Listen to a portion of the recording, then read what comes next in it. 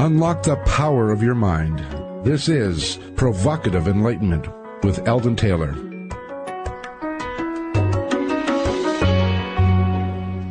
Welcome and thank you for joining us today.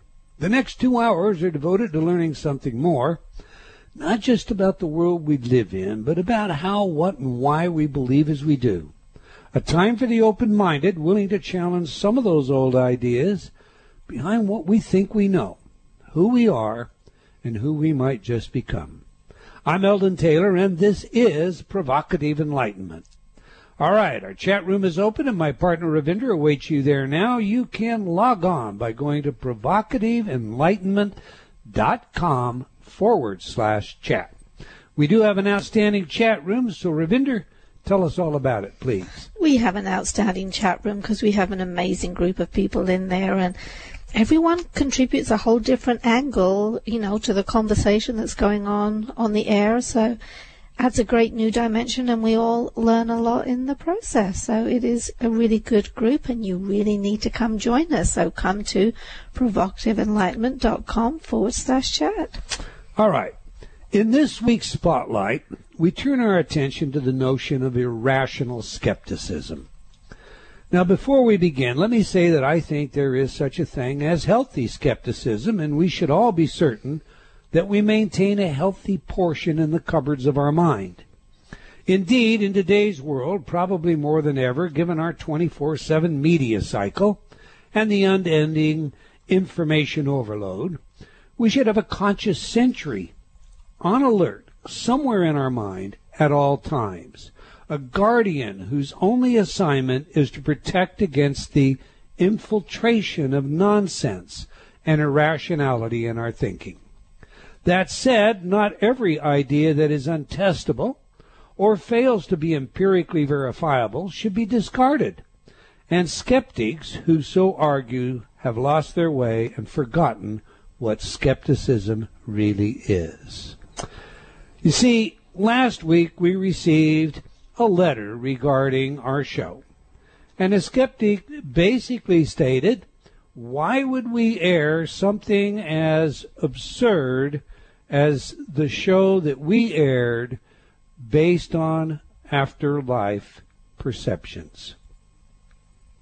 Well, let's look at skepticism for a minute.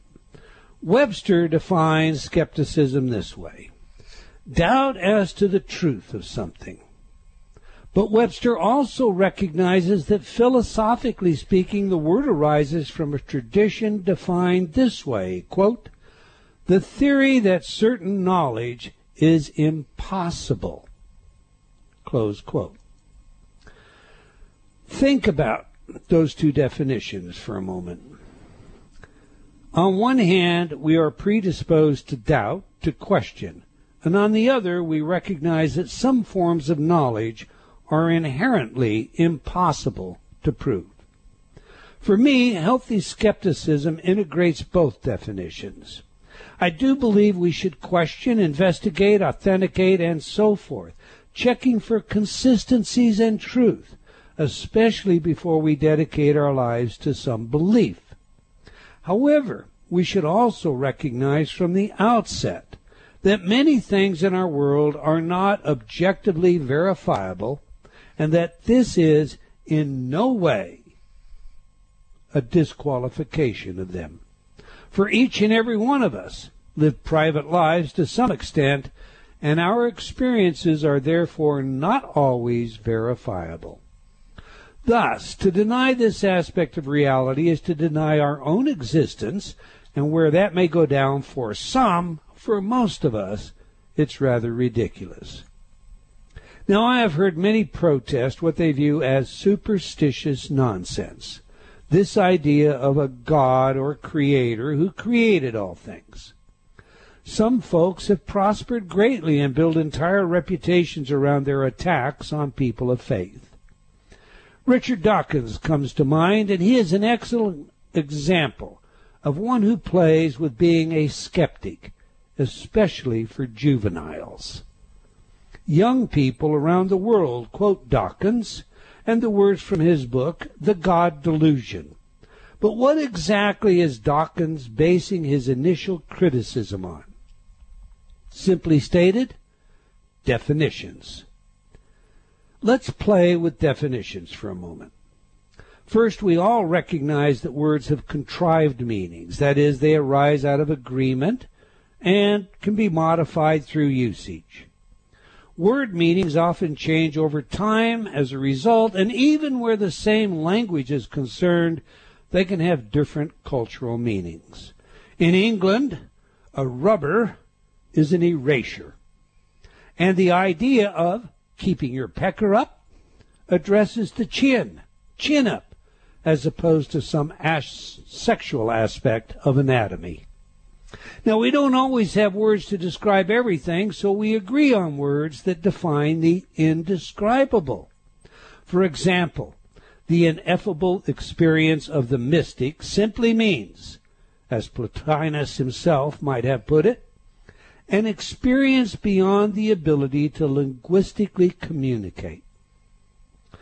In Huxley's perennial philosophy, we find that the mystics of all time and throughout most traditions have experienced what we can only formally know as the ineffable experience. These same mystics, after informing us that what they experience cannot be translated into words, then often attempt to paint a verbal picture of their experience and understanding of the infinite. Now, give the word infinite a thought for a minute as well, for this word introduces something that itself can only be approximated with the language of math. That is, we have the idea of something beyond everything, but what exactly does that mean? For there is no number so large that you cannot add one to it, and no one had to teach us that. Okay, to my point. If I suggest that I have an idea of a geometrical shape, and I describe my idea as a shape with four opposite and equal sides, each side placed at 90-degree angles from each other, you easily grasp the picture of a square. Now, if I describe a geometrical figure whose circumference can be obtained by multiplying the radius by pi times 3, and which contains a total interior angle of 90 degrees, something goes wrong. My definition is not only ambiguous, it is downright wrong, for it is impossible. By contrast, if I inform you that I saw a color, unlike any color I have ever seen, but it was unbelievably beautiful, how have I invalidated my experience? Just because I am unable to adequately provide a mental picture for you does not mean the color was not seen by me, or for that matter that the color does not exist at all. Unlike the circle description with an interior of only 90 degrees, there is nothing impossible about an ineffable color. Our mystics and theologians are often pushed to describe detail. They simply either do not have access to or cannot, because there is nothing in our vocabulary to reference. Like the color that fails to be identified because it is different from any other color in our vocabularies, mystical experiences often give rise to approximate language, rough comparisons by way of descriptions, and the like. So, for example, our mystics inform us of a time without time, an absolute monism, a transcendent, omnipresent source, a creative power within and without everything, a certain omniscience, even omnipotence, and so forth. And the Dawkins of the world jump on this as though it were a literal description, like our geometrical example of an impossible circle. The fact is, a statement leading to a question such as those often offered by irrational skeptics has no place in either the world of science or metaphysical inquiry. To be clear, It is child's play and utter foolishness to insist that there is no such thing as a God, because some of these ineffable approximations offered to help you grasp the paradox of being and the infinite nature of it all seem to contradict themselves.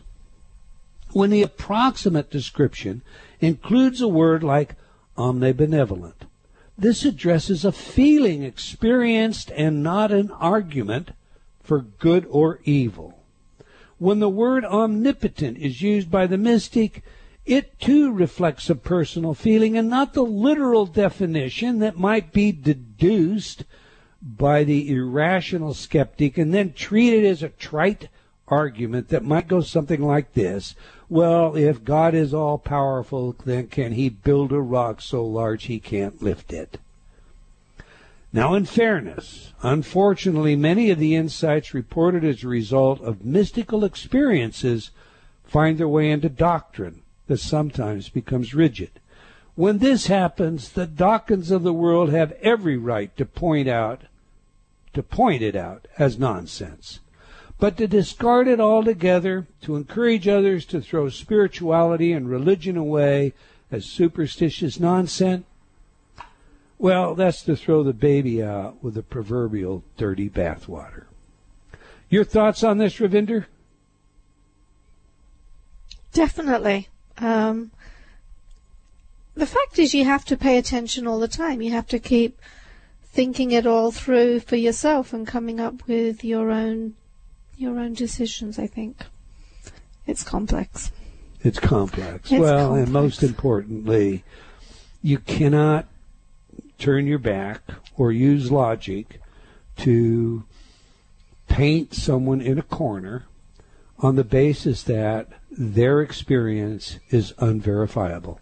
That's most certainly true. All right.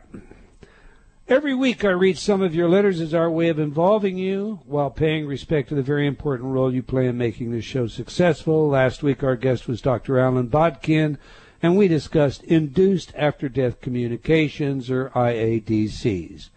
During the conversation with Dr. Bodkin, I misspoke. I said that the idea of beyond a reasonable doubt, something we call our own investigation of life after death, was suggested by myself during dinner with Victor Zammit. In fact, I was mistaken. The dinner meeting I was thinking of was actually with Dr. John Turner and Mr. and Mrs. Whitley Strieber. All right, Barbara wrote, I really like Dr. Bodkin's attitude. He is helping people and doesn't claim anything else. Jamie wrote, I think Bodkin provides a real service regardless of whether the communication is really from the other side or not. CB remarks, so whether the person actually sees those entities or if the subconscious conjures them is of no matter. It is the relief from the trauma that is the point for Dr. Bodkin. Aaron wrote, I respect that your guest doesn't want to give his personal opinion about life after death, but I think you pretty well got him out. I think you pretty well got it out of him. He is a believer. Linda wrote, first time to listen live, and I get to hear Eldon and Dr. Bodkin. I read his book recently, and I am working to get some help to our veterans in the Central Texas area.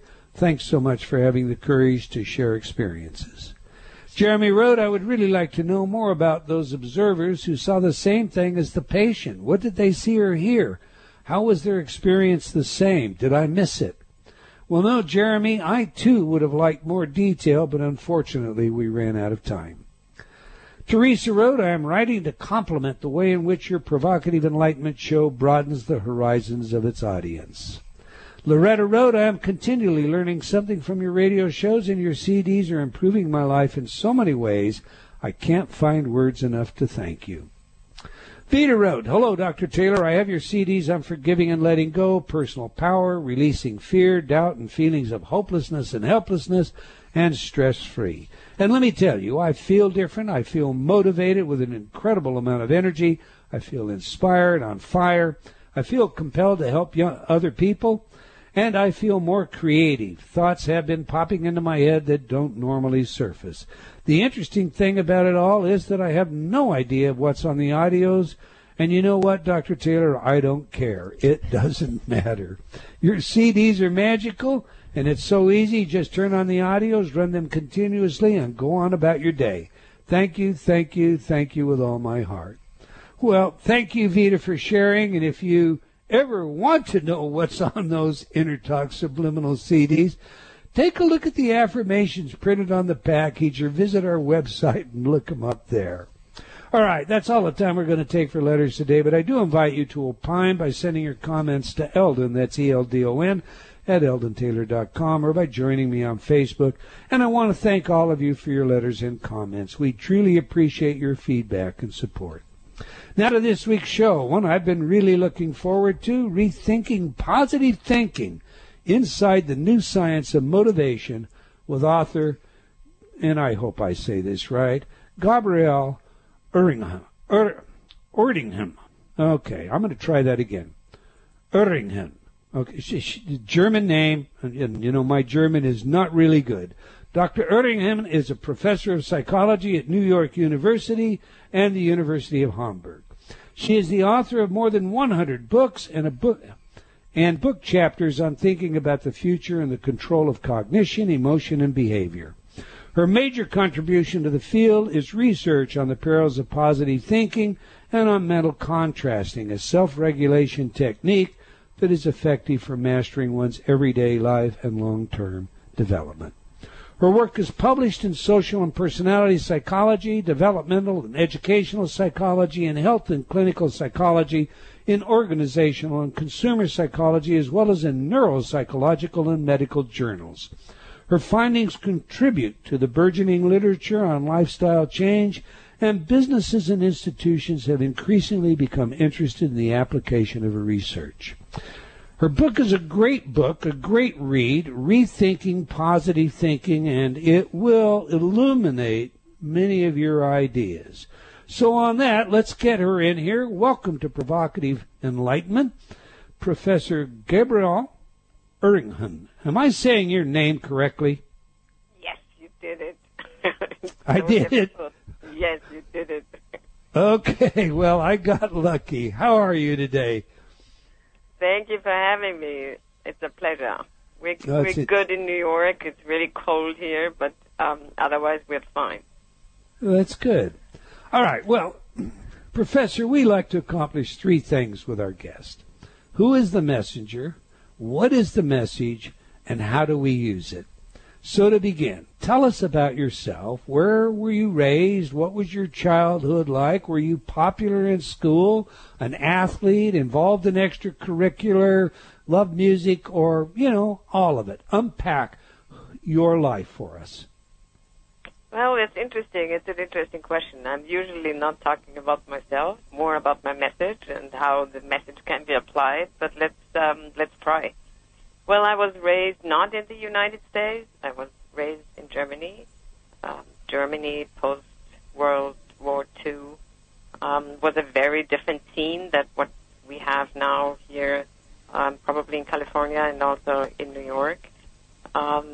So I was a country child, not an urban child, with all the benefits and the kind of problems of being in the country. So nice, be really close to nature, close to kind of warm and also, pretty happy people, calmness, but certainly not the biggest stimulation, what you can imagine if you were raised in the countryside. So then soon I pulled away to the city first, to the nearby city, which was Munich, a very pretty city. And then I went to England, and then I went to America and did studies in Cambridge in England and in University of Pennsylvania on the East Coast here in Philadelphia. And then I hopped back to Germany and was working as a researcher at the Max Planck Institute for Human Development in Berlin for 10 years, actually. But once you are in the States and you're in Europe, you have a split heart. And once you have a split heart, you need to be in the old world and in the new world, and that's what we did then. Then I came over to NYU to New York University in New York, together with my husband and my 2 children. And so we stayed much longer than we actually anticipated. We wanted to come for 2 years, and we stayed now for 14. So New York has been very nice to us. And NYU has been a great university and great possibilities. And we're still going back a lot, so not to, we don't want to miss the old world altogether, but we're happy here in New York. Your work has made a powerful contribution. We're glad to have you. So you're raised on a farm, on a ranch? Yeah, no, not quite. In a small town, but, walking distance into the woods. And so I was raised kind of very near the nature and enjoyed a lot of, Was your mother or father professional, or was this some... Go ahead. You say farm. There are people who are farmers of trees, kind of, farmers of woods. Mm-hmm. That's what my family did. So they have a very long-term perspective. So if you plant a tree, the next generation can actually harvest it. So, we are raised in the sense that our mission has kind of long-term effects and has effects on growth, not only on trees, but also of people.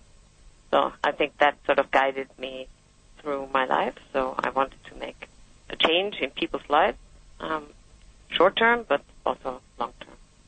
Next generation. Interesting. Now, English. You're very good at English. When did you... you're born in Germany, Second World War. How or why did you acquire English? Well, I wish my English would be better. The English of my children is much, much better. They really have a lot, have a better vocabulary. They have no accents, and so this is quite a different story. But, I come by, and, in England, I started to acquire English, and then certainly in Philadelphia. And science is based on English, so English is the science language. People from different countries communicate in English when they talk about their findings and about their theory and about their studies. So as a scientist, you need to learn English one way or the other. And then certainly the time in New York helped me to get more familiar with the language and also with the culture. All right, Professor, what would you say was your biggest surprise during the years of growing up? Biggest surprise during the years I was growing up, that I ended up in the States, because I didn't have even a fantasy that I would end up in the States. That was not a concept I had. When you're raised in a little country town, then your mind goes as far as the next bigger city. But there was no internet. There was hardly any television. It was a very kind of it was very local. But that I would end up raising my children in the United States, that was kind of a very surprising development. And I didn't have any dreams about that when I grew up. My pretty bride would share that one with you. She was born in Punjab, They moved to New Delhi, and, that's another story. We have a break coming up here. But that's interesting. Can you tell us a little bit more? No, but I'm going to get into what it is that you do when we come back. Maybe she will. We're speaking with Professor Gabrielle Uringhan. And I'm going to practice that till I get it perfect. About her life, work, and book, Rethinking Positive Thinking Inside the New Science of Motivation. You can learn more about her by visiting Whoop My Life. Now that's WOOP, whoopmylife.org. Remember to join Ravinder and Andrea in the chat room. You can do that by going to provocativeenlightenment.com/chat. Do stay tuned. We'll be right back. You're listening to Provocative Enlightenment with Eldon Taylor.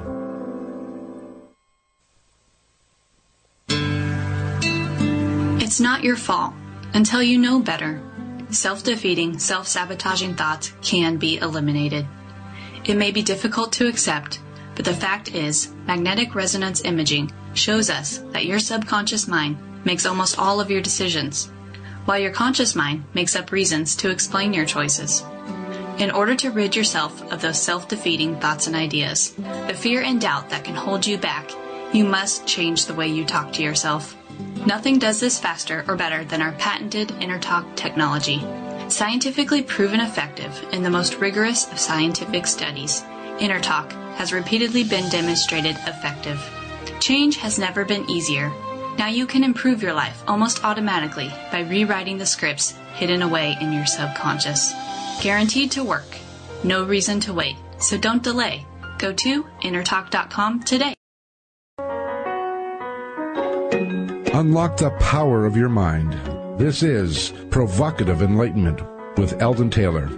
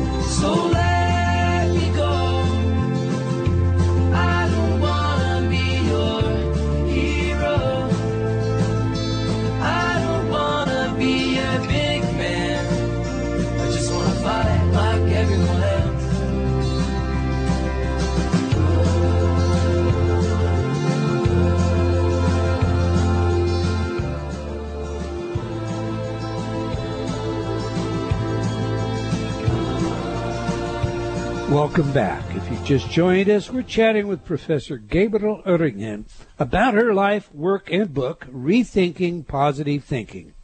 Now, we ask our guests for 3 pieces of music. Music that has some truly special significance, real meaning to them. Music is capable of eliciting strong emotional states, indeed even arousing coma patients, and our favorite music can say an awful lot about who we are. So now we just played Family of the Year, Hero. Why is this one special to you, Professor, and how does it tell us about who you are? Well, I'm not sure whether it tells who am I or who I am, but it tells that it's a very musical piece, and it's very emotional for me, at least. And it has some significance because I share the liking for the piece with my son. And so, you know, whenever we have a good time together, then we can play the song, and it makes us just in a good mood and feeling close. So is this a song that we should remember to play for you in the event that you ever, God forgive or forbid, were comatose? Well, this is really nice that you say that, and I think your idea of having 3 pieces of music is really nice, and it's caring. And your entire family shares that, then? Yeah, sometimes. Sometimes, you know, there are different tastes for different One more people. question about your youth before we start into your academic career. You know, if you were asked, what's the fondest memory of your childhood? Probably some kind of really nice time I had with my grandmother. So she was a great woman, and she was a model throughout my life, actually. And she was very caring and very understanding. So I think she influenced me a lot. All right. What led you to your academic career in psychology, and in particularly to specialize in your current field of study? You know, I have a very checkered past. Some other people, they know they want to become a professor and they want to do a career in a certain field or so. That was never the case with me. I started off as a photographer. Isn't that strange? A photographer? Well, but I liked to be with people, and I liked to understand people, and I thought you could do that really well with taking pictures of people in kind of sensitive moments and in moments of relationship. Mm-hmm. So I became a photographer, and I liked aesthetics. And, I wanted to create things. And I loved photography, and I still do. But then after a while, I worked for some biologists doing the photos for their books. And then I understood biology is really interesting. It's really sort of getting at the roots of life and to understand more what life is all about, how they define it, how simple some people see life, but how complicated it is, in fact. And the biologists sort of made me understand that there is so much more to life than I imagined. So I studied biology. So I did my BA with a major in biology in Germany. And then I went into behavioral biology. What is behavioral biology? It's not quite psychology. The theoretical framework is very different. It's much more rooted in Darwinian thinking, and it's very observational. But I did a lot of observations, especially of children. I love that. So to see how children interact and how they interact when they're alone versus with other people, with certain people, with adults versus children, when they feel observed versus not observed, and then also, how they interact when they are free, kind of have choice, versus how they interact when they are in a kind of more oppressed, more controlled environment.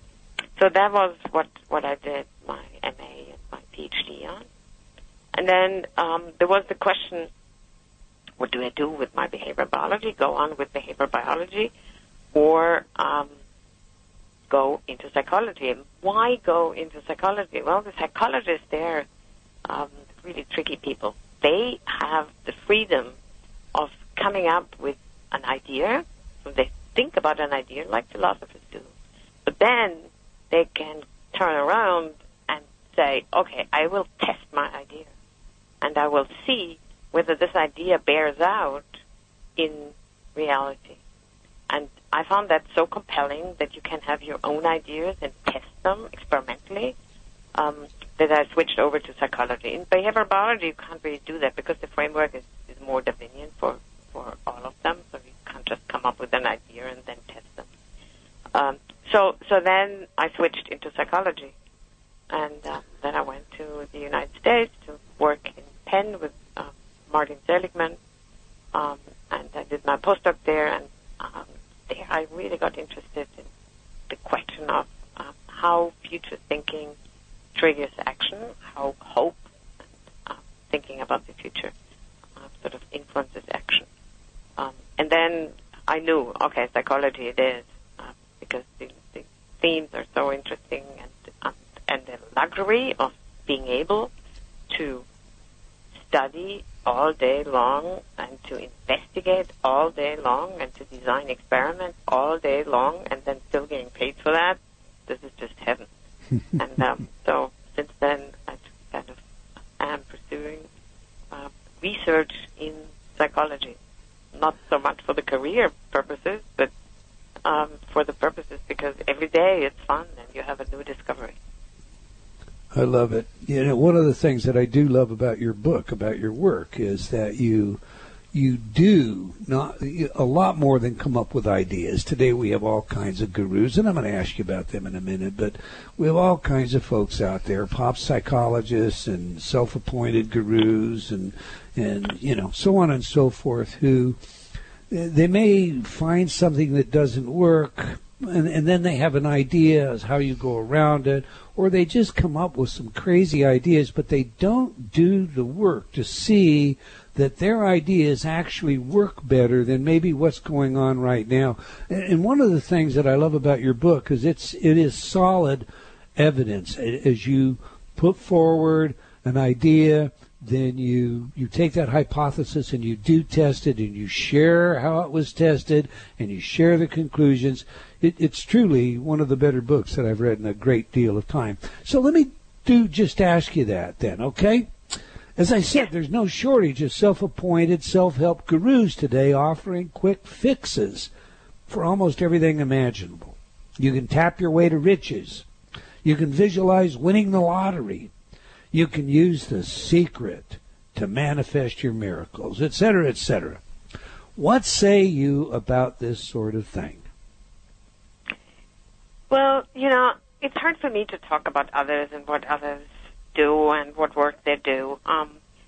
It's easier for me to talk about what surprises we had when we thought positive thinking has positive consequences for actually reaching our wishes and desires. We got in and we distinguish between two forms of positive thinking. One is the dreams and the fantasies and the sheer thoughts about desirable events in the future, and then the expectancies, and the expectancies are the judgments of whether something will happen or not. And originally we thought, well, probably both forms of thinking about the future, the dreams and the fantasies on the one hand, and the judgments of whether these dreams come true on the other, will contribute that people actually get the energy and the motivation to realize these dreams. But then we found a big surprise. We found that the expectancies, which are formed based on what I have experienced in the past, so that, for example, a person who has very good grades in the past has high expectancies that he or she will have good grades in the future. So these expectancy judgments of whether she will have good grades, they predicted that people will engage and put in effort and actually have good grades in the future. But for the dreams, we found the opposite of what we actually assumed. We found that these positive dreams and the positive fantasies about the future actually did not only not help, but they actually hurt our efforts or the participants' efforts and the participants' success to actually achieve these dreams. Give us an example of that, will you, Professor? Give us an example of how they actually hurt. Give us one or two of the kinds of studies that you did that demonstrate that this actually impedes their ability to, manifest their dreams, their ambitions, their goals. Right. So, for example, our first study was that we had overweight people who had been enrolled in a weight reduction program, and we measured their fantasies and dreams about the success in their weight reduction program. And we found that the more positively these participants of the program fantasized about losing weight, about their body shape later on, and about how smoothly they will actually go about losing weight, the more positive their fantasies were, the less weight they had lost 3 months after the beginning of the program and a year later and even 2 years later. So the more positively these people had been fantasizing about losing weight, the less weight they actually had lost later on. Or in another study, the more positively university graduates fantasized about getting a job in their field, the less offers they got 2 years later, and the fewer dollars they earned when measured or when asked 2 years later. So the more positively they dreamt about the success in their job, the less success they actually had. And we replicated these findings in a host of different studies with respect, for example, students fantasizing about their romantic partner. The more positively they fantasized, the less likely they were actually to getting together with that person on whom they had a crush. Or the more positively people fantasized about recovery after hip replacement surgery, the less well they did in terms of moving the joint, in terms of recovery and walking stairs, as measured by the physical therapist. So it seems so nice to fantasize positively about the future. It feels good at the moment. It's pleasant at the moment. But then on the long run, I don't get up the energy really to achieve these wishes. So are you saying, the hard way. When you say that, are you saying that there's a negative correlation between the more positive the person is and the amount of energy that they put into losing weight or attracting, I mean, what they actually do, their efforts to achieve the grades or to lose the weight? Exactly. That's exactly what we find. There is a negative correlation between the positivity of the fantasies and the outcome thereof.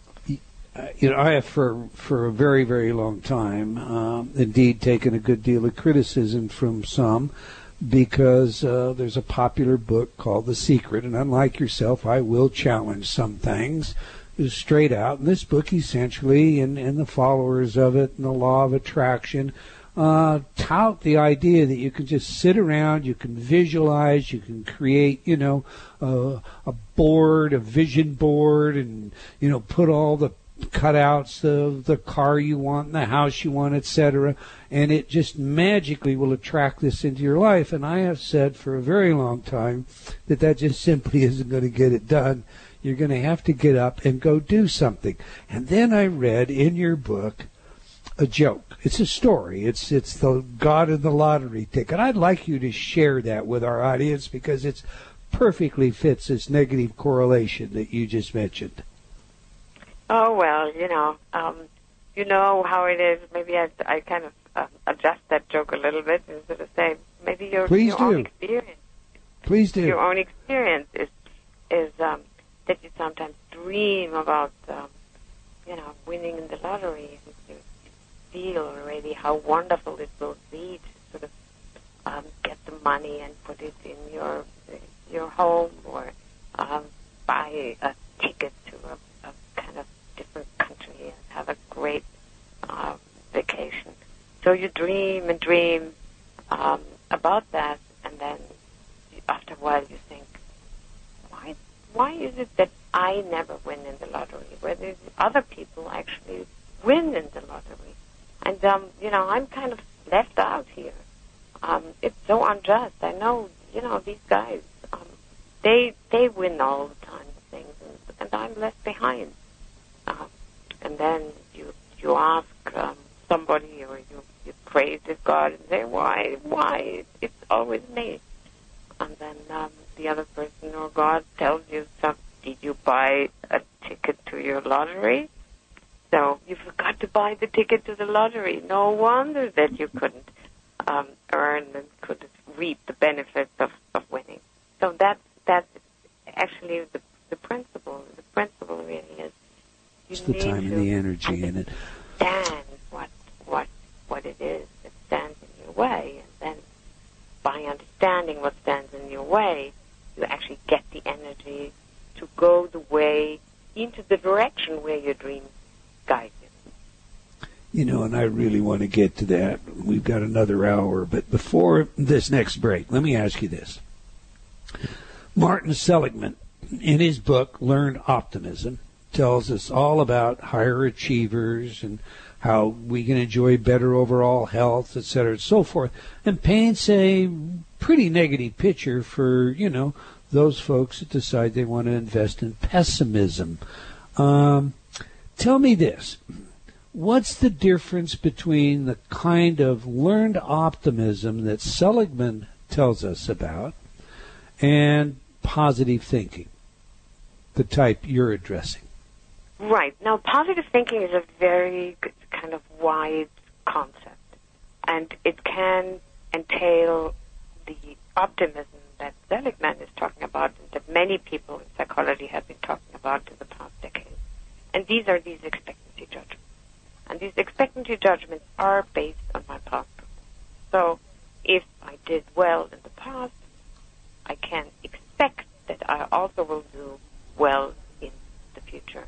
And so these expectancies, these judgments about whether I will do well or not, are a good guide in terms of whether I should put in effort or not. And that's the positive thinking that has been kind of the focus in psychology in the past decade. People were much less interested in the other form of positive thinking, which is kind of occupying our minds, when we wait for the bus. Professor, excuse me, I don't want to interrupt you. I love where you're going, but your levels are really dropping. I need you to have that radio voice and keep the volume up for us, please. Our audience loves you. I can see that from the chat room, but then they're also having a little bit of trouble hearing from time to time. So if you would, please. Okay, great. So thank you for that's great. reminding me. Right there is wonderful. This is really, is that better? That's great, yes. Okay, perfect. So these fantasies and daydreams, they have been kind of left out in psychological research, not totally, but more or less. And so these daydreams and fantasies, they can be positive or they can be less positive. And these daydreams and fantasies are a different form of positive thinking. And as our research shows, with very different consequences for behavior. So when Marty Seligman is talking about optimism and learned optimism, then what he's really talking about are these expectancy judgments of whether things will happen in the future or not. Whereas when we are talking about positive fantasies and daydreams, then we mean really free thoughts and images about the future, the sheer thought about an event. And they don't come from past experiences and past performance. They stem from our personal needs. And we have done some studies where we show that the higher the need for something, let's say for water or something, a need for meaning or a need for relationships, the more positive my fantasies will be. So the origin of positive thinking in terms of fantasies and daydreams is different from positive thinking in terms of expectancy judgments or expectations. And this distinction is really important because while positive expectations do predict success, positive fantasies predict low success and low effort and low energy. You're quick to point out that there's a problem with affirmations. Expand on that. What is the problem? The problem with? Using affirmations, positive affirmations. Well, with positive affirmations, if you look at Claude Steele's self-affirmation theory, that's still a different concept because that really looks at the values and whether you affirm your important values or your less important values. What we're really talking about and what Seligman has been talking about, at least indirectly, is thinking about the future in terms of expectancy judgments. And that is also the topic of Albert Bandura's work on self-efficacy, which was hugely influential and hugely important to help people understand how important it is to bolster performance and to bolster the expectancies which are based on performance as a motivational construct that then enables more effort and more success in the future. So these values are still a different story. But what we are talking about is really positive thinking about the future and how positive thinking about the future in terms of fantasies, daydreams, versus expectancies predicts the future and actually also causes effort and action towards reaching a desired future. All right. When we come back, I'm going to ask you to just clarify a couple of points on that. But if you would like to know more about Professor Gabrielle Oettingen and her work and book, visit her website at WOOP, that's W-O-O-P, mylife.org, whoopmylife.org. Now, we have a video for you during the break all about induced after-death communication.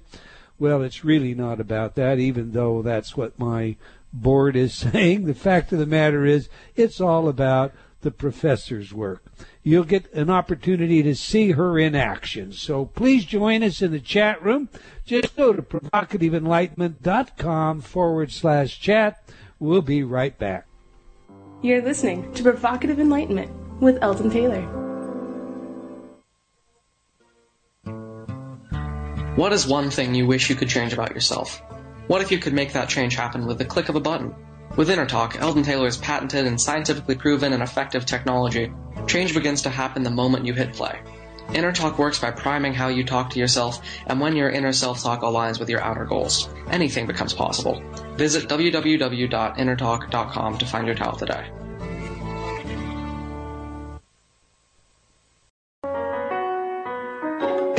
Unlock the power of your mind. This is Provocative Enlightenment with Eldon Taylor.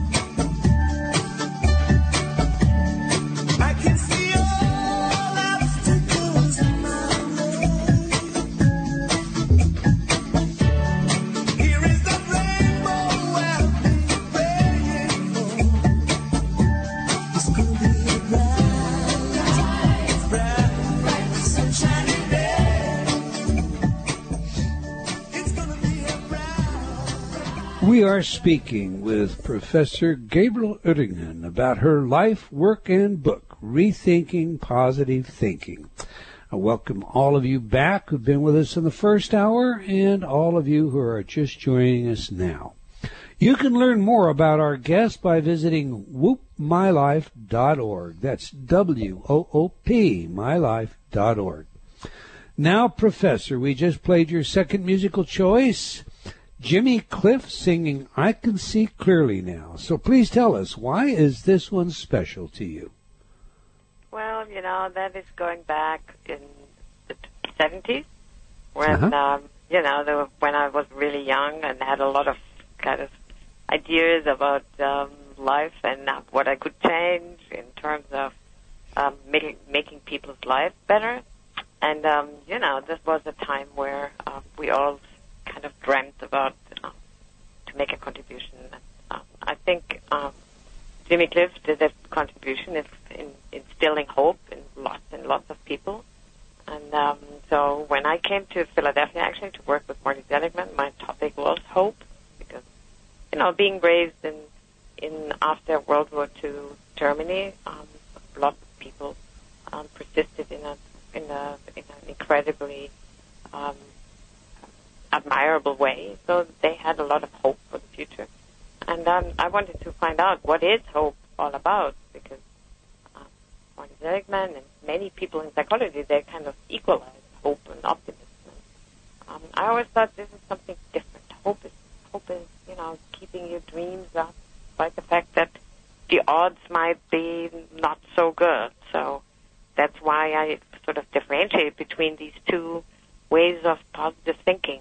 One is the dreams, and you can have dreams despite the fact that the odds are really against you, despite the fact that the expectancies that things will work out are really low. But the dreams can keep you up still.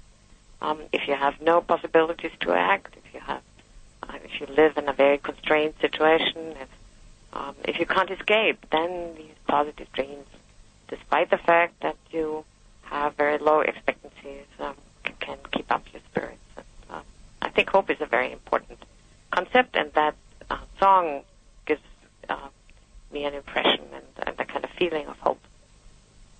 Sometimes hope the only fuel you can get your hands on.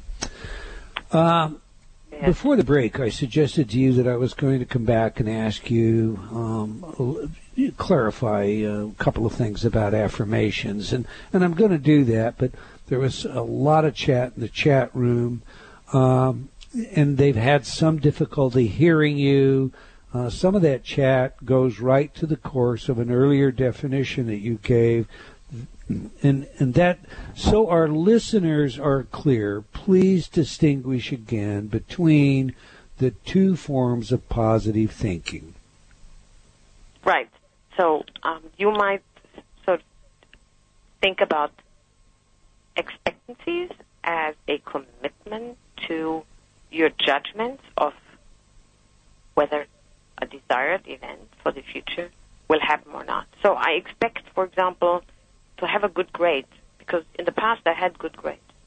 Or I expect that this evening I will catch the train to Washington, because I booked my train to Washington and I need to go there, so I expect that I will actually catch it. Or I expect that my family will help me out if I will be in need. Or whatever. You expect, because in the past you experienced these events, and so you can assume that for the future you might experience these events again. And the fantasies do not pertain to whether a certain imagined event will happen or not. They're just fantasies about certain events, irrespective of whether these events will happen or not. So these are fantasies, you could also say, like William James said, it's the stream of consciousness, or it's the stream of thought. They're like a stream. They just happen. They are free associations in your mind. And these fantasies, they can evolve despite the fact that you think that the events in these fantasies will never happen. So, for example, you might, let's say you're a smoker, and you want to stop smoking. You want to smoke fewer cigarettes. So you can fantasize about how you can reject an offer of a cigarette, and you kind of boldly say, oh, no, not today, despite the fact that you expect that this will not happen, that you have low expectancy that you will actually resist.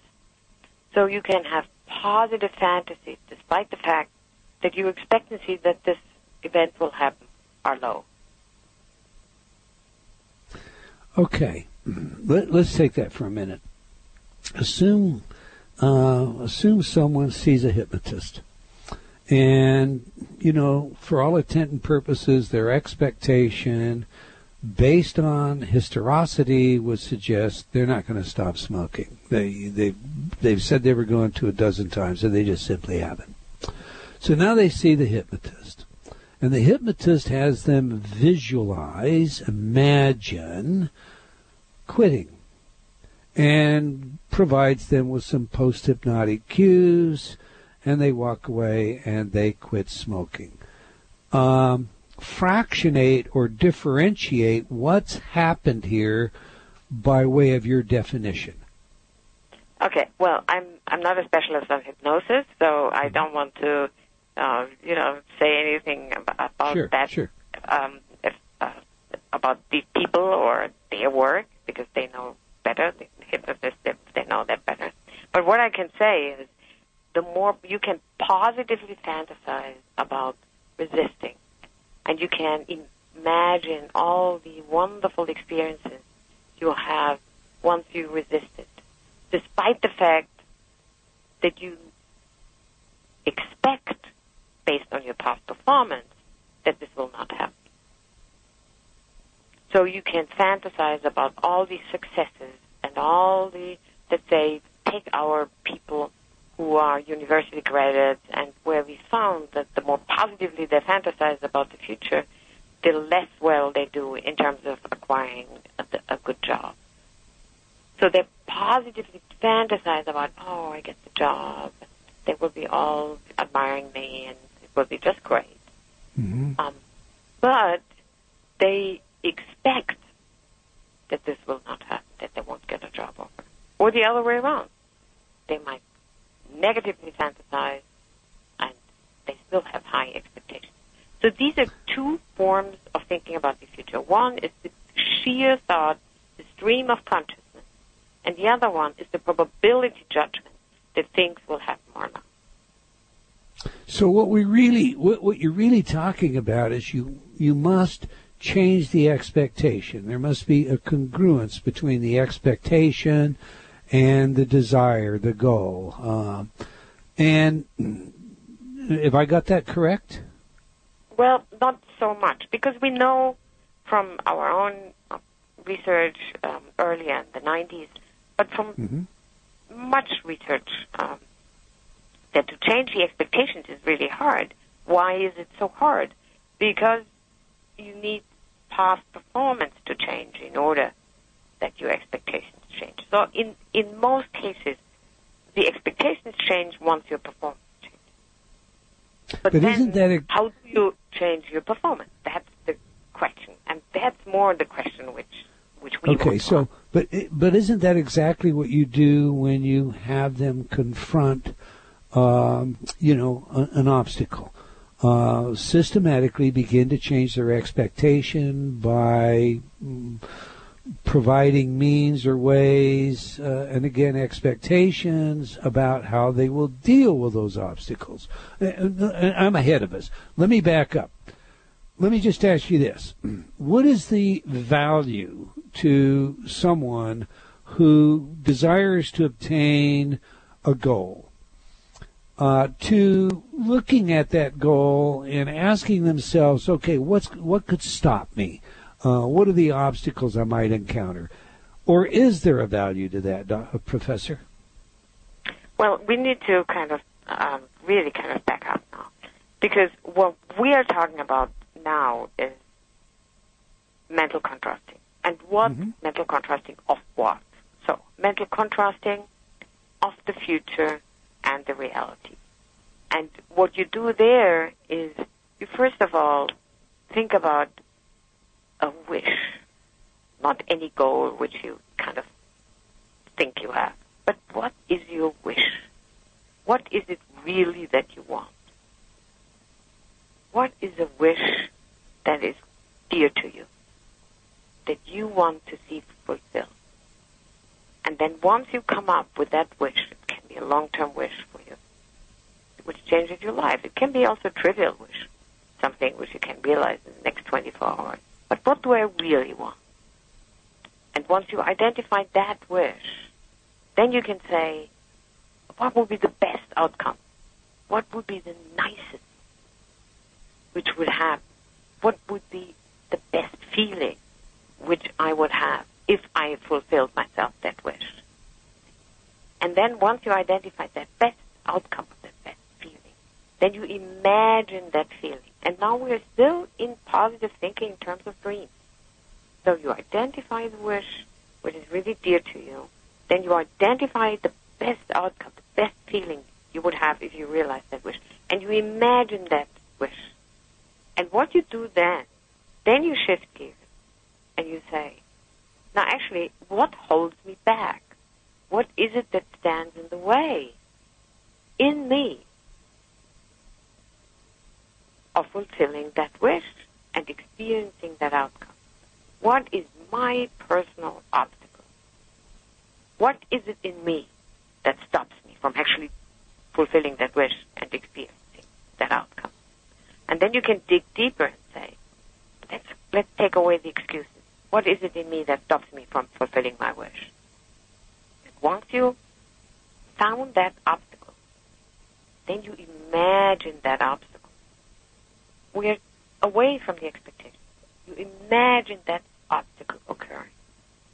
And once you live through that obstacle occurring, you will understand what you can do in order to overcome that obstacle. And if you want, then you can also put on a plan, an implementation intention, which is accomplished by Peter Goldwitz, also here at NYU. And that implementation intention, or if-then plan, looks like that. You say, if, and then you imagine your obstacle occurring. And then you say, then I will, and then you put in the behavior to overcome or circumvent that obstacle. And that's your if obstacle, then I will, behavior to overcome obstacle plan. And that's what we say is WHOOP. And first you identify a wish, then you identify an outcome, the best outcome of fulfilling that wish. And you imagine that outcome. And then you identify your personal obstacle. What is it in you that stands in the way? And you imagine that obstacle. And then you go ahead and make an if obstacle, then I will overcome obstacle behavior plan. And the nice thing in WHOOP is that it helps you to set priorities in your life. So if the obstacle in you is such that you can overcome it, and very often you can overcome it if you find the obstacle in you and no excuse, then you will fully commit now, and you will really kind of say, okay, I'm determined, I will go and fulfill that wish. But if the obstacle is such that you feel it's too formidable, it's just not, it's too costly, or it's just not feasible to overcome that obstacle, then you will say, okay, I need to adjust my wish. Or you will say, I delegate my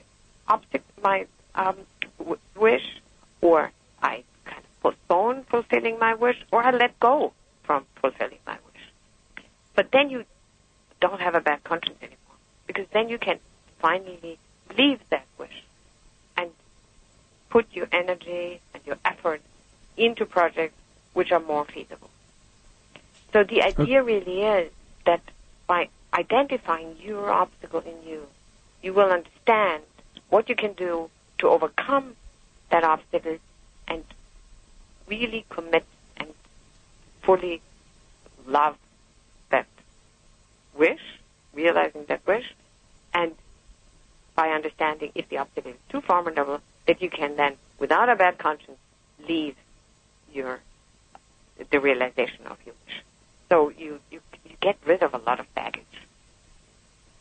Okay, let's go back to our smoker analogy then. We have a smoker.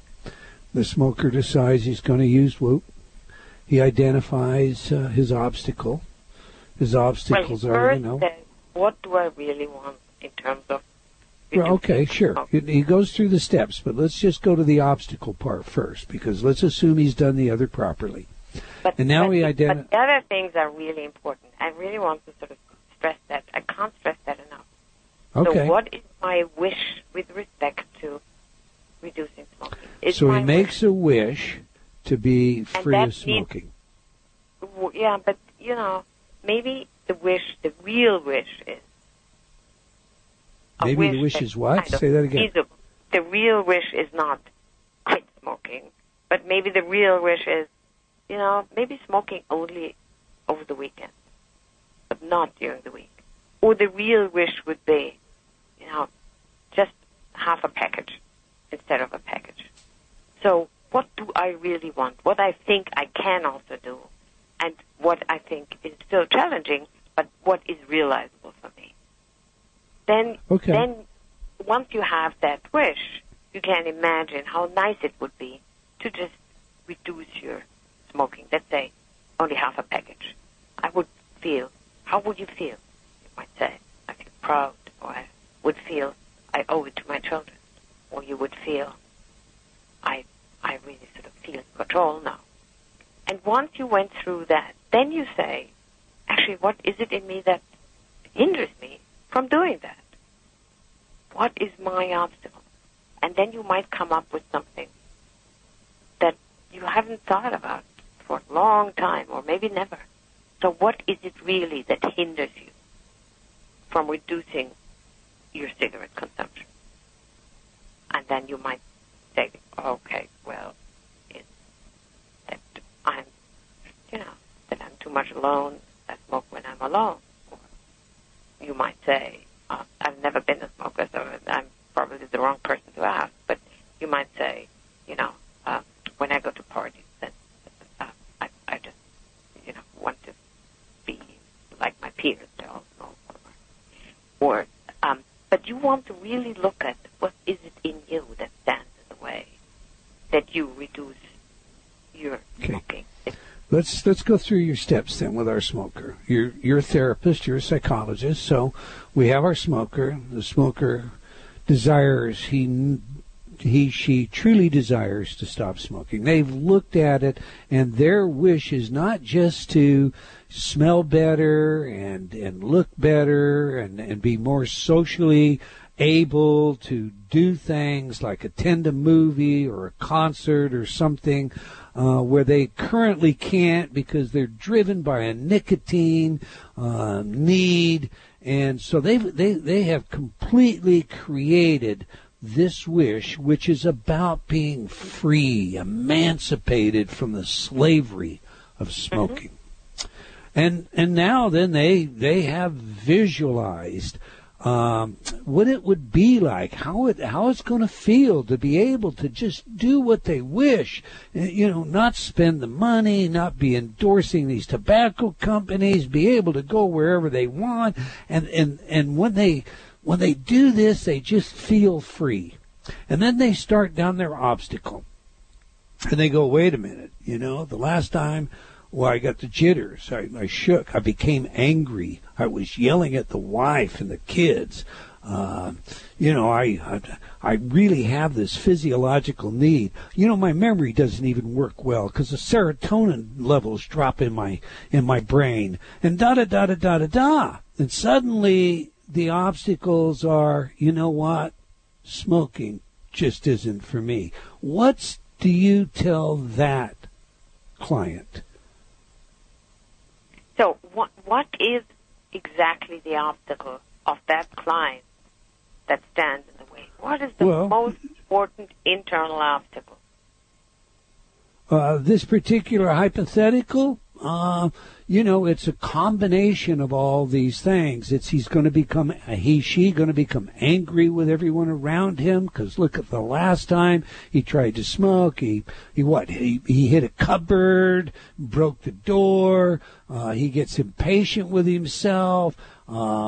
He thinks that he creates a list of obstacles. You think of the obstacles that any smoker could marshal up. Now, I haven't smoked in 8 years, but I smoked at one time 3 packs a day.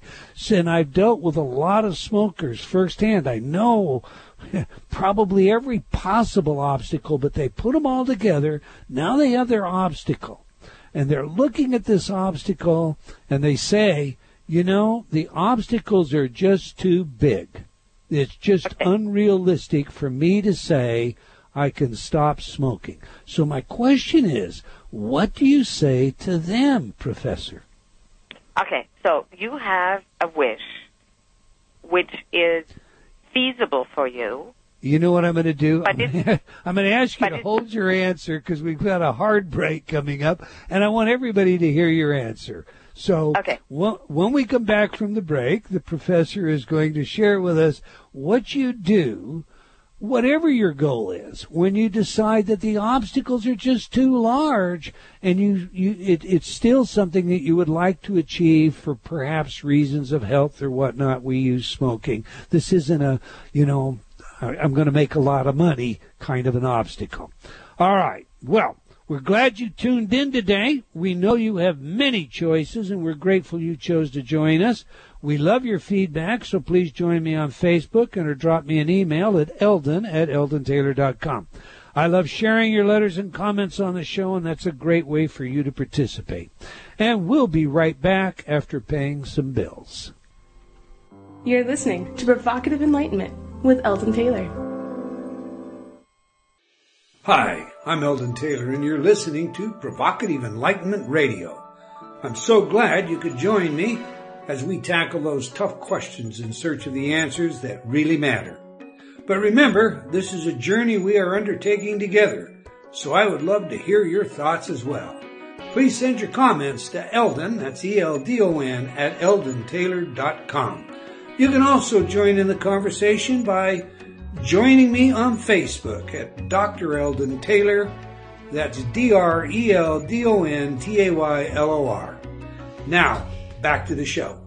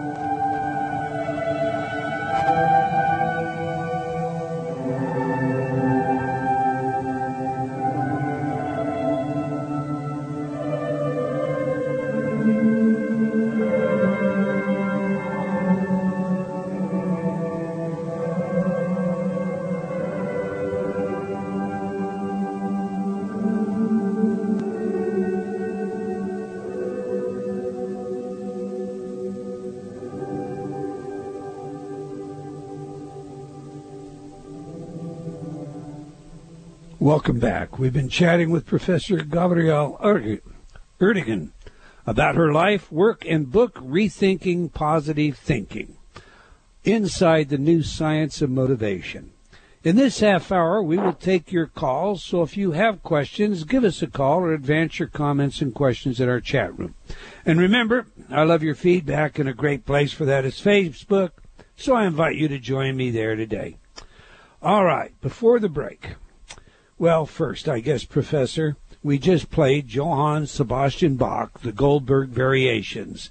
Tell us, why is this one important to you? And again, how does it, what kind of self-disclosure do we get out of this choice in your music? Well, Johann Sebastian Bach was back in Germany, and he was in the 1700s, sort of a star, and he still is a star, and he has touched so many lives with his music and with his kind of also religious message. So it's kind of the old world, and I talked before that, I'm kind of going back and forth between the old world and the new world, and that is fascinating how fast life changes, even, in the past 2 decades with all the new technical inventions. But the music by him is staying around, and it's kind of very modern whenever you hear it. So maybe some young folks don't agree with me, but I still feel it's a very important influence on our culture in the old world and in the new world. I must have a lot of old world in me. I love Bach. So, listen, before the break, I asked you, we posed this hypothetical about, let's just assume we have used WOOP and we have come to the point where obstacles just seem insurmountable. But let's also assume that this is not about an optional kind of behavior, like a choice in business or a kind of career I'm going to have, and my obstacle is my IQ just doesn't carry it. This is a kind that a doctor, a clinician, someone is going to say to you, you need to lose the weight. Your glycemic index is too high. We need to change your diet. You need to stop smoking, or some such thing of that nature. And if the client says the obstacle's too large, what do you do at this point, Professor? Okay, you want to find out the obstacle, and it's not only an obstacle which is kind of fast said, but it's an obstacle in you. So, for example, if the smoker says the obstacle in me is my urge, then this is a little bit like an excuse, but then the question really is, what is it in you? Why do you have such an urge? In what situations do you have such an urge? And he might find the obstacle is that in certain situations I have a particularly strong urge. And then you could say, what can you do to overcome that urge? Okay, there are plenty of possibilities to overcome these urges. I do something else. I distract myself. I go and have a social interaction. I will do some distractions in the sense that, I do some alternative behaviors. I've changed scenes. And so the idea really is that once you understand where the urge is the biggest, or once you understand that what is in you that really holds you back, such as that you may be smoking alone when you're home, or that you're smoking a lot at the parties, then you can do something about it. Then you can actually have an if-then plan. You say, if the urge comes up while I'm going out tonight, then I will drink a glass of water instead of grabbing a cigarette. And so, or you could even say something like, then I think to myself, okay, cigarette next time, this time a glass of water. So you can actually, by understanding what is it in you that stands in the way, you will also be very creative of finding a behavior around that obstacle. So either to overcome that obstacle, so that once the urge comes, that you distract yourself, or to prevent that obstacle, so that you say, if I'm going home tonight, I will not go via the cigarette shop. I will make a big detour around the cigarette shop, and then I go home directly so that I don't even have the seduction of the cigarettes at home. So what Whoop is really doing is it makes you identify a wish which is feasible for you. So not maybe stopping smoking, but sort of going down with smoking, or maybe stopping smoking if that's easier. But it's a wish for you, what you think is important to you and what is feasible for you. And then you imagine the positive feeling of reaching the wish. And then you go into yourself. What is your obstacle? And that might be an urge. But then you can dig deeper and say, why do I have this urge? When do I have this urge so much? Why is it really that I have this urge? Maybe because I'm just too much alone, or maybe that's because I'm nervous, or because I'm anxious for doing a presentation, or I'm anxious of a social interaction. So maybe the anxiety is underlying my urge, and then I grab a cigarette. So then the idea is, if I feel anxious, then I will make it very clear to me that I'd rather start with my task instead of grabbing a cigarette. So every person who is using Whoop is an expert of his life. So he can fill, or she can fill, in best the wish, the outcome, the obstacle, and the plan. Because we are all experts of our own lives, much more than the therapist, the trainer is. So we can fill in the content into the Whoop. And the nice thing in Whoop is that once you went through these imagery technique, then non-conscious cognition and non-conscious motivation comes into place, which actually does the trick for us. And that's what our experiments show, and that's what I sort of describe in the book, are these experiments. So once we do the imagery technique of Whoop, things happen, cognition happens, and motivation happens, or energization happens outside of our awareness. And these cognitive processes and the motivational processes outside of our awareness then predict the behavior change, then predict that I actually reject the cigarette instead of grabbing it. So the idea really is, it's a technique which is an imagery technique which takes advantage of instilling cognitive links and energization outside of our awareness. And these processes then mediate or predict the behavior change. All right. The strategy side of that, the strategy development side of that is all important as well, I take it. Let me ask you this. In your book, and again, this is a great book. I'm going to encourage all of our listeners to get a copy of this. But in your book, you talk about the negative aspect of positive thinking for a society, for the world itself, globally. I'm going to ask you to unpack that for our audience. What on earth could you possibly mean by there are perils to positive thinking globally? Well, I really don't talk about perils of positive thinking globally, but we did a nice study where we looked at the positivity of presidential speeches, and we predicted from the positivity of the inaugural speeches of presidents how well... Presidential inaugural speeches you're talking about. Right.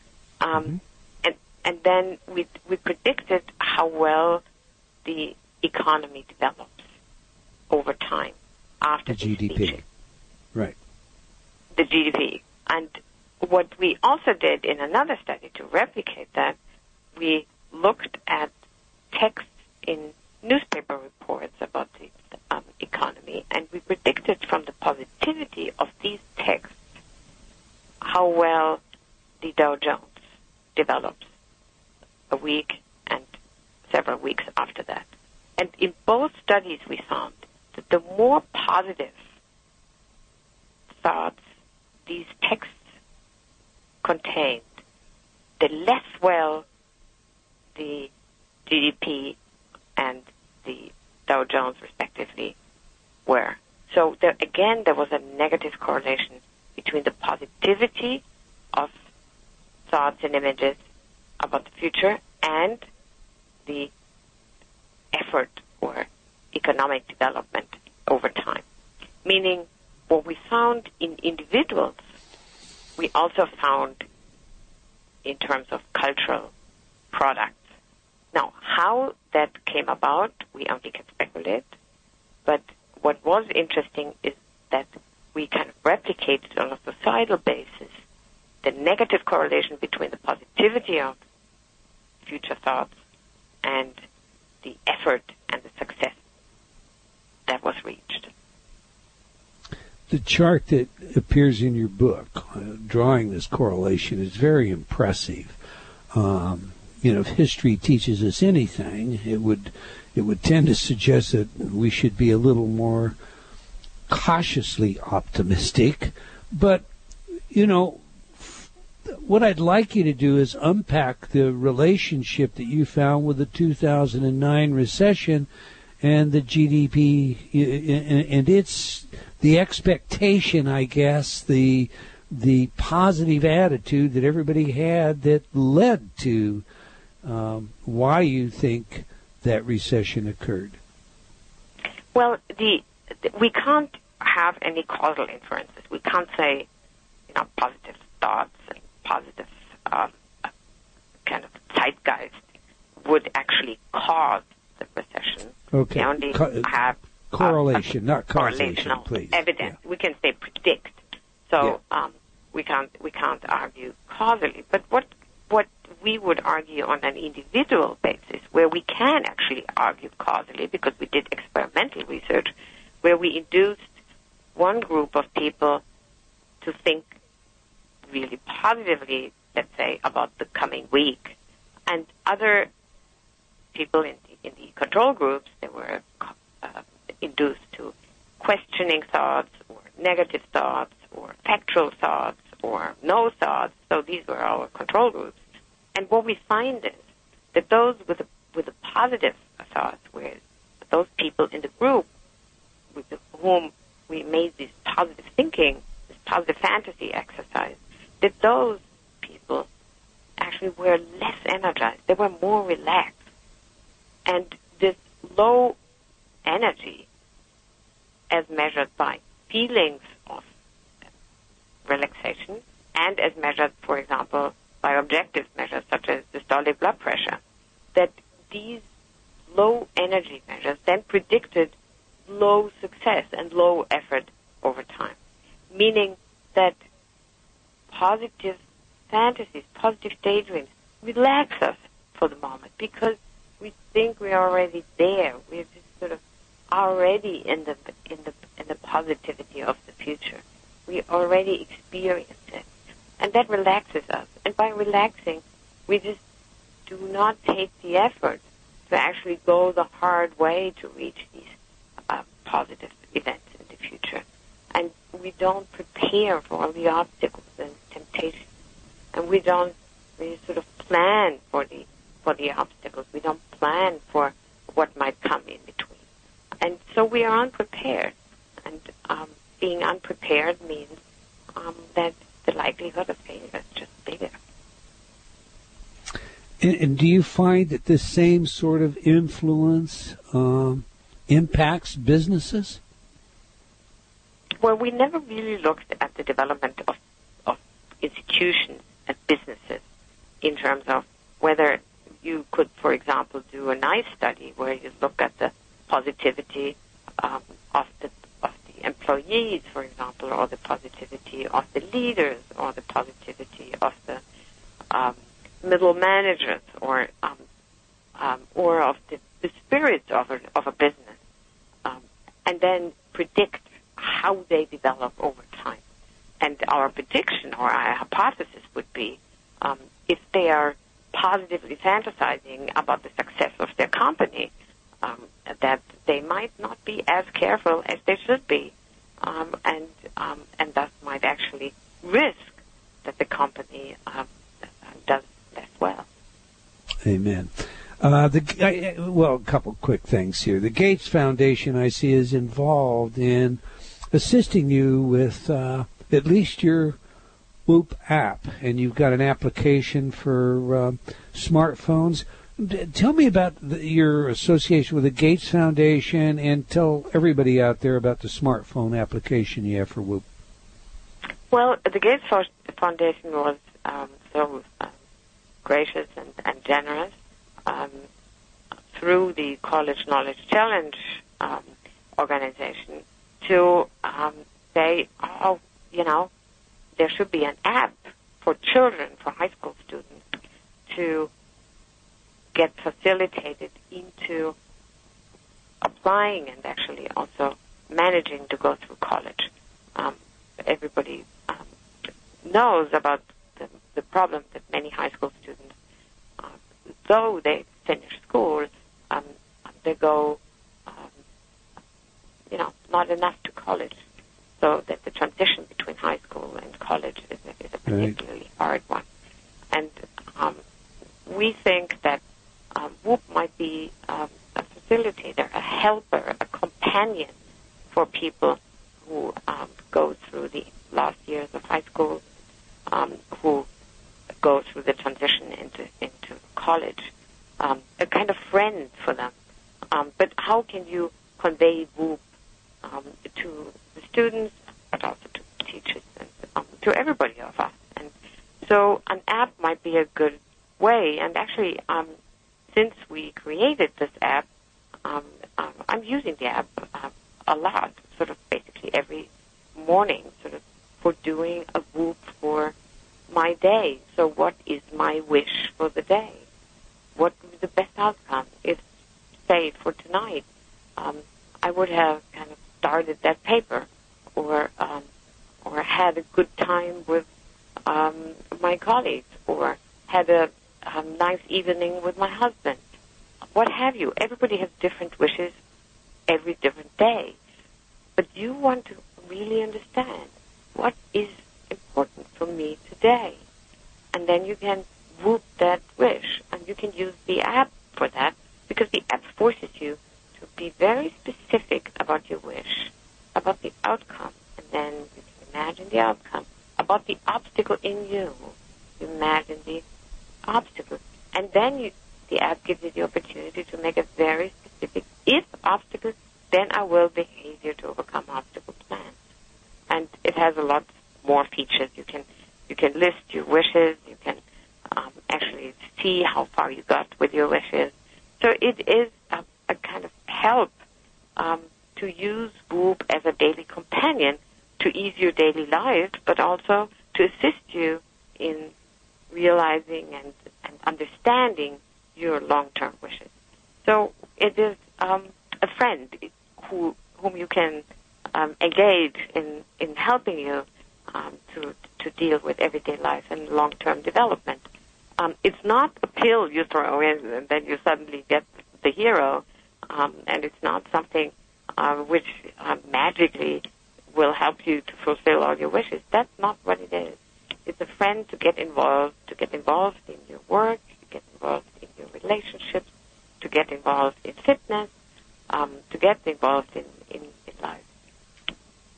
To go forward with a plan and an intention instead of wandering like a robot day to day when the alarm rings and when the 5 o'clock time clock ends.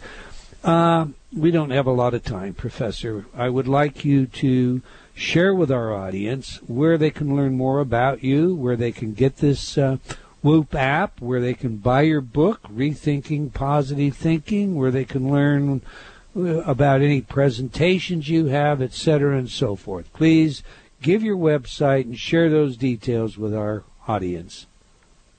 So probably the easiest way to get more information and get kind of ongoing information about Whoop and about also the research behind Whoop is if you go to the website whoopmylife.org. So it's WOOP for wish, outcome, obstacle, plan. And then in one word, my life. whoopmylife.org. And there you find the book and where you can kind of order online the book. You find the apps. You find a lot of press for the book.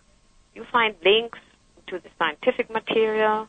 You can write to us with your questions or your experiences, or with comments about the app. So there's an app for the children, but there's also an app for the adults, and you can actually share the wishes even in Facebook when you use the children's app.